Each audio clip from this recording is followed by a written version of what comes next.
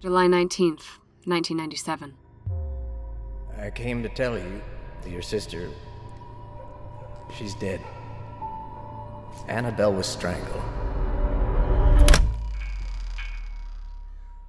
For a long time, I convinced myself that the person who killed Annie couldn't be caught, because it hurts to keep hoping. And I didn't want to hurt anymore. Ma and I want to thank you all for being here to celebrate the life of Edward Joseph Abernathy. Your dad, he was looking for the Jubeliene child killer.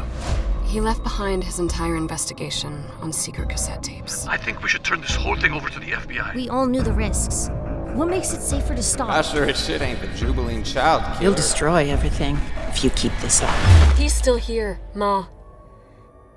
Whoever killed Annie and Jesse is still here.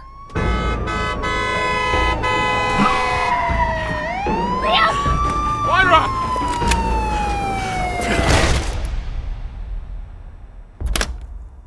Hi, Myra. It's me, Pa.